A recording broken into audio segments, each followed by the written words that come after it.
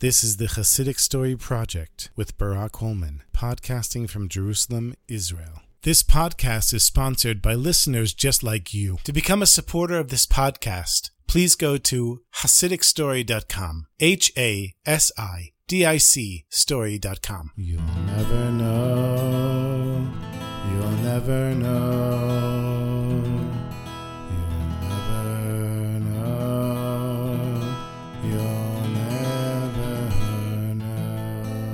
Moshe the water carrier would save every last penny so that once a year he could go visit his Rebbe, the Seer of Lublin, around Rosh Hashanah time. Now you can only imagine how water carriers were treated. No honor, as if they weren't even fully human. But once a year, Moshe the water carrier would come to the Seer of Lublin, and the Rebbe would greet him with such joy, so much love. He would hug Moshe, and this love from the Rebbe kept Moshe going the whole year. And Moshe would come back with his energy, give it back to his wife and his children, and it would keep them going for a whole year. One day, before Erev Rosh Hashanah, Moshe set out on his way to the Rebbe. He couldn't wait to come to the Rebbe and get the hug and the love that the Rebbe gave him every year. But when he arrived to see the Heilige Seer of Lublin, the Rebbe was very bitter. He shouted at the water carrier, "Moshe, go home. I don't want to see you here." "Rebbe, but I saved everything just to be with you. There's nothing I can do. If you really consider me your Rebbe, then get out of here right now and go back home quickly."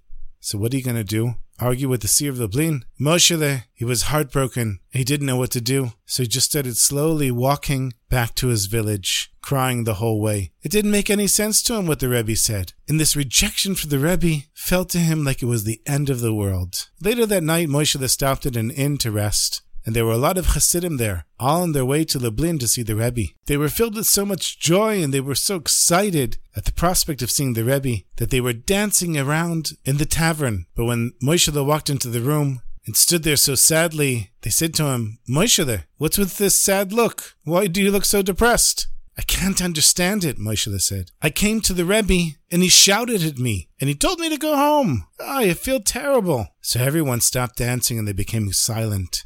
And there was a mood of gloom in the inn. And one of the chassidim finally said to Moshe, "How can you be sad? Moshe, say l'chaim. I'll give you a bracha." And then another chassid stood up on a chair and said, "Moshe, don't be sad. I promise you, this is going to be the greatest year of your life. Say l'chaim." And then another chassid, and another, and everybody's saying to Moshe, "Say l'chaim, say l'chaim." And Moshe is drinking, and he's saying l'chaim, until all the chassidim were shouting together, "Moshe say l'chaim, Moshe say l'chaim, Moshe say l'chaim, say l'chaim, say l'chaim, ay naradai." And Moshe was drinking, and everyone started dancing, and Moshe was dancing harder than anyone else, and he kept shouting, "L'chaim, l'chaim," and he's jumping up and down. And so, in the morning, it was time for the chassidim to go to Lublin. They finished davening, and Moshe took his shoes and started walking in the opposite direction.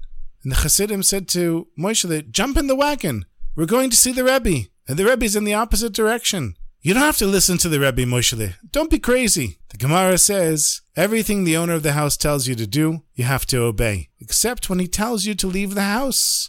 So the chassidim turned around, and they literally picked up Moshe and threw him onto the wagon. And they traveled together until they arrived in Lublin just before dawn. When he came off the wagon, Moshe saw the Heilige Lubliner standing in the doorway, watching him, and he was scared to death. The Rebbe had told him, "Get out of here and don't come back." And here he's back. But the Rebbe called Moshe over and gave him a big hug.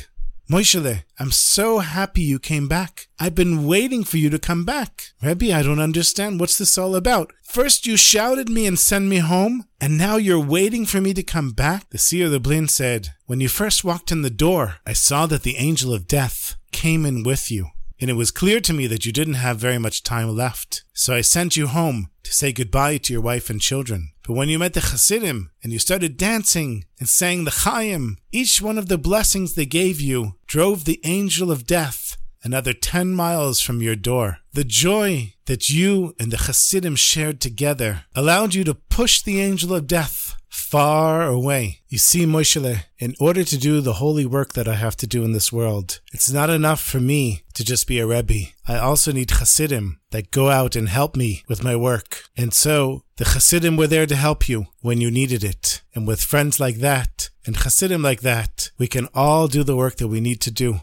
B'simcha, with joy. So Moshe, say L'chaim! L'chaim!